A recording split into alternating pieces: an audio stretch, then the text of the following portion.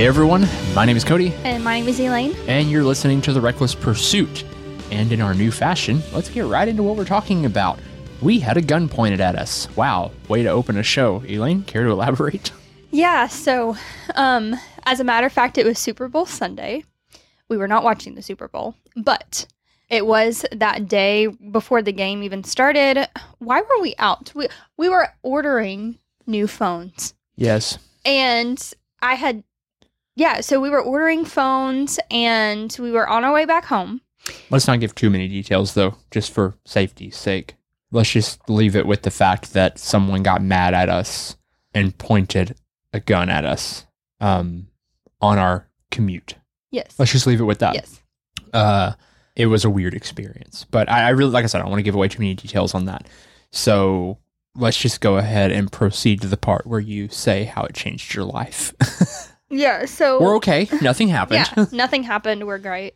Very shook up that night. But it was a very life-changing experience. Specifically for me, I can't really speak on Cody's behalf. I'm sure you had thoughts on it. But well, I've actually had a gun pointed at me 2 other occasions in life, 3 other occasions in life. So it's weird, but I mean, I can understand how, like, my life had pretty, well, like, can I go ahead and share my backstory a little bit? Like, because of my mom's drinking, she pointed a gun at me a couple different times when she was drunk. And then I was almost shot by a gang fight at the state fair when I was a child. Like, quite literally, a guy pulled out a pistol and shot the man behind me. And the bullet went between mine and my friend's head. We were standing like shoulder to shoulder and like shot the guy behind us. And he, like, I remember watching him like fall over the rail at the big like spinning spaceship ride or whatever. So like it's a weird experience. Like, but this is the first time you've ever had a gun pointed at you, which is, I feel like that should be normal. Like, you shouldn't have a normal life where you have just a gun pointed at you.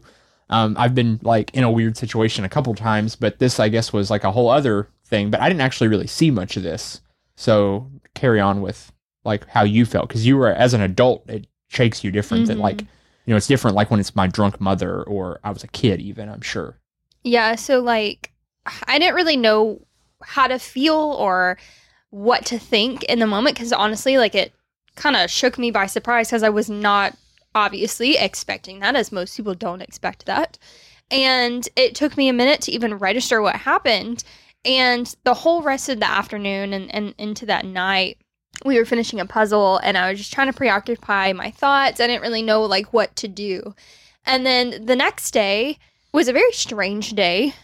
We stayed home most of the day, but like nothing bad even really happened. But it was just a very strange day. And we were actually making the joke. I was like, what if something actually did happen and we just switched realities now? Because like it was just so bizarre. The day, like, you could tell it was just a day after something dramatic happens, how you just feel different. I don't know how else to describe it. Well, that, and I remember the day before, like, I was even shaking and like was on the verge of tears and just like didn't know how to process my thoughts. And the next day, it was almost like a dream. Like, it was almost as if it didn't actually happen. And I didn't really, like, I wasn't sad or frustrated or anything the following day. It was just a very weird day mentally. And then the following days, I just really started thinking about life and how we all die. And that sounds very dramatic. And, happy Monday morning. And very negative. But I wasn't viewing it as a negative way. I wasn't depressed or anything like that. I was literally just viewing of like that whole cliche thing of like everybody dies, but not everybody lives. And just really paying attention to the things that speak life for you and spark joy in your life. And why do we pay attention, or why do we hold space, create space for things and ideas that don't matter? And that I even did a whole podcast episode about it on my show, Spirituality Untamed, where I was talking about, like, we give so much of our lives to, like, bickering online about religion or politics or all of these minuscule things that in the grand scheme of life, they don't really hold significant value. Or people often slave away at jobs that they hate. And like, our lives are so short, and it just really made me contemplate all that. And so after I was thinking about that, the following week, it just, my thought life, I guess really all of last week, honestly, or a week and a half prior to this coming out, this episode coming out, I was scrolling through Facebook. And I guess, like, I wasn't completely over what happened, but I, like, kind of stopped thinking about, like, the actual, like, having a gun pointed at me kind of thing, and just really just tuning into, like, what is speaking life to me and the current moment. And then on Facebook, I had saw that somebody that I had graduated high school with had been battling brain cancer for a year and a half and had gotten really bad news from hospice, and then the next day she had passed away. And so I was thinking about, like, wow, there's this person that I remember having classes with in 6th, 7th, 8th grade and growing up with in high school and graduating with. And, like, you know, she had, you know, she was healthy and she was beautiful and she was funny and, like, all these things. Like, she had her life going for her. Like, she was living a great life and had all these friends and all this stuff, but then was battling brain cancer and had passed away from her year and a half struggle. Immediately following that, I saw somebody that I was closer with in high school who, whenever I was a freshman, he was a sophomore in high school, and he got cancer. And long story short, he had beat it in high school, like, it didn't last very long, whatever. Well, I saw that he's actually battling it again and has cancer again. He's only a year, you know, older than I am. And I was just sitting here thinking, like, I had a gun pointed at me. There's this person that I graduated high school with who died of cancer. I have another friend whose cancer came back, and, like, my mind just started racing again, not in a negative way. And I don't mean this as, like, downtrodden, woe is me, depression type of thing, but literally, like, life is so short and you have no idea what each moment and what each day can bring. And I've just really been sitting with, like, are the things that I am giving my time and energy to, do they matter? Do they actually matter in this grand scheme of life? Do they progress me forward? Am I helping other people? Am I leaving a legacy behind? And all of these things that I'm participating in, do they spark joy in my life? Do I enjoy the things and the people that I'm surrounding myself with? Like, I've just really been in a mindset of reflection and introspection of those types of things. And I remember telling you about this, like, a couple weeks back whenever I first started having these thoughts. And you had said that that's not really a bad thing, that we all should have those moments, or that we all have those moments in life where we start thinking about, like, oh crap, like, I'm going to die one day. Yeah, it's kind of a rite of passage, which you've had this before, like when you were in the hospital. And, like, I mean, you have these moments throughout life. It's like a sobering reminder, like, oh yeah, like, this is just a glimpse, you know? When you look at humanity and you look back through history, it's like, oh, wow, this stuff only happened a couple lifetimes ago. You know, this country's not even that old. And then you start tracing it back. And it's like humanity itself isn't even that old. And it's like just, you know, maybe a dozen lifespans back and look at what was going on in the world, you know? And so I think that the lesson here, and it's fitting because we read Ecclesiastes this morning as, like, our devotional time before we hopped on and recorded this, that it's okay to do what brings you joy. And it's almost as if that is kind of the whole point. Like, we're not supposed to just pay bills and die. Yeah, well, you have to live life. You have to do these things. Like, we can't single-handedly tear down the system that we live behind. And of course, you know, like, there's so many things that could change, and it's good to fight for change. It's good to fight for what you believe in. It's good to strive and to toil and all that, so long as it's bringing the life to you and you feel rewarded by your toil. So long as you know that what you're doing is life-giving, you know, to you, like, and other people. Right. Like, if you're doing the thing and it's making, like, this huge worldly difference, but it's literally robbing you and sucking the life out of you, is it making that big of a difference? You know what I mean? Like, it has to be giving to you first in order to continue to do the work you're doing. And which I feel like in a lot of, like, religious settings, that's typically preached against. Oh yeah, absolutely. Is that if it brings you joy, like, you're not honoring God, or if you're doing things that you love, that you're putting God aside. But, like, all the conversations that we've had on the show and even off the show, that it's the complete opposite. Yeah. If you do the things that you enjoy, if you do the things that you love with the people that you love, especially, you are doing God's work. Right. And I think like the most spiritual moments are those small shared moments where you're just at peace mentally.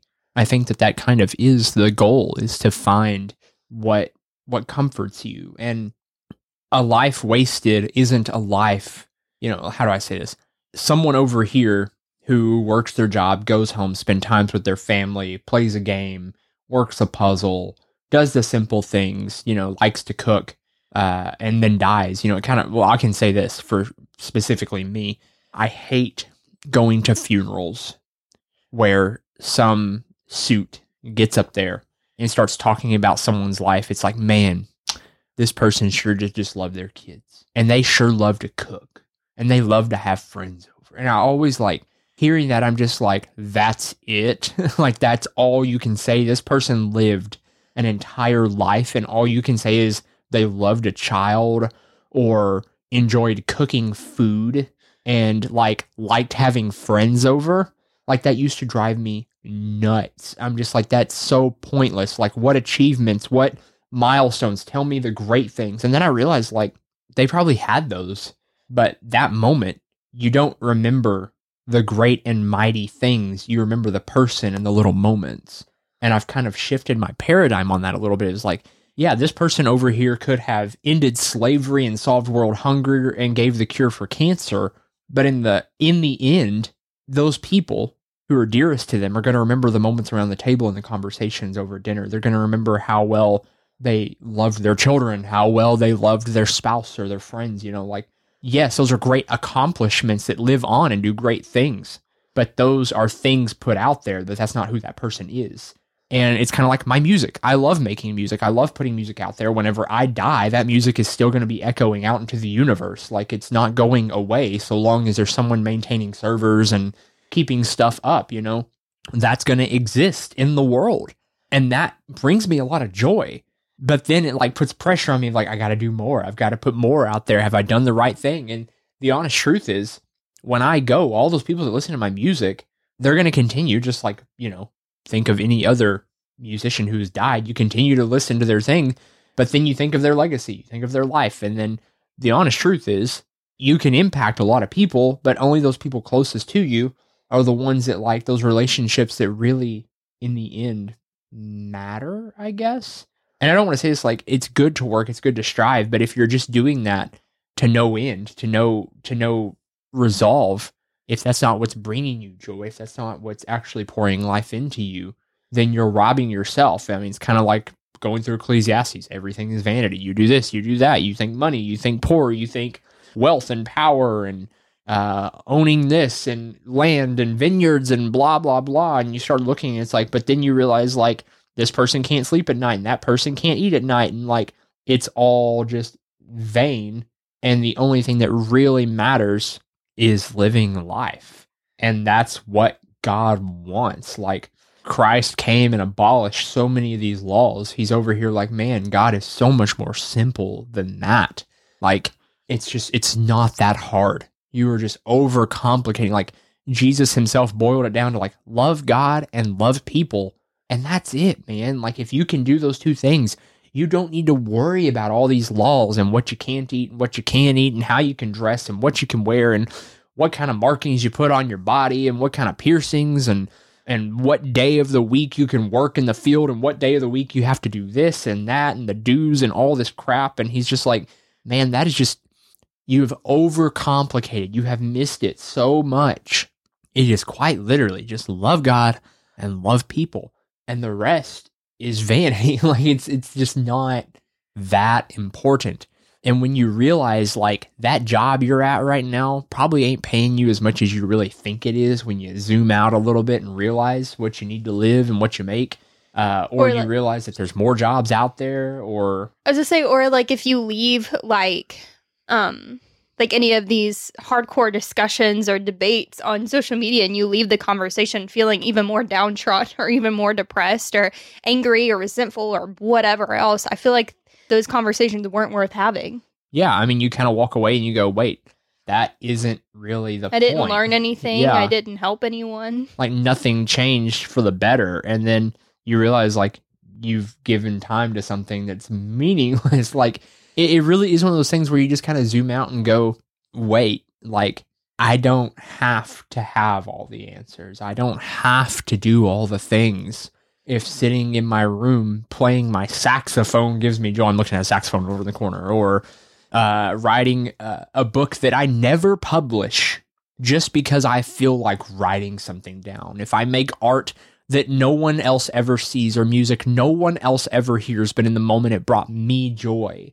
If I say a prayer that brings me comfort, or if I have a moment of meditation where I can feel God more than somewhere else, you don't have to follow every little systemic ritual to create the outcome that ultimately we're told is like the outcome. I don't know if that makes sense or not, but it's like, you don't have to do it the same way that you've always felt. If that way is not that's kind of what ties into deconstruction and all that, but it goes into other things too. You don't have to have the 9-to-5 and own the big house and have the nicest car. You can drive the older car. You can have the smaller house. You can have the big house if that's what you want, and that's what brings you joy. Well, and also going back to the whole American dream thing, society sells you. And I feel like we're kind of getting out of this, but several decades ago, that was the thing of you have to have the nicest car, you have to live in suburbia, all these things. And so many people are realizing wait, I don't want that. Mm-hmm. Those things don't bring me joy. Everyone is doing this, but nobody's loving what they're doing. Exactly. And it's all shifting away anyway. So there's your little paradigm shift for the week. Nothing like having a gun drawn on you to make you realize that, wait a second, literally any moment, I don't have to be in as big a hurry as I thought I did. I don't have to hustle like I thought I did, or I don't have to give this my energy, or this my worry, or this my time. This doesn't have to occupy the space that I previously thought I did, because ultimately, in the grand scheme of things, is this the thing that I'm going to look back on and go, wow, that was really important? And it just, take it all into perspective and have a gut check and really just focus on, what is God telling me in this moment? And finding God in those moments where you just feel alive. And that's really what it's all about, in my thought at least.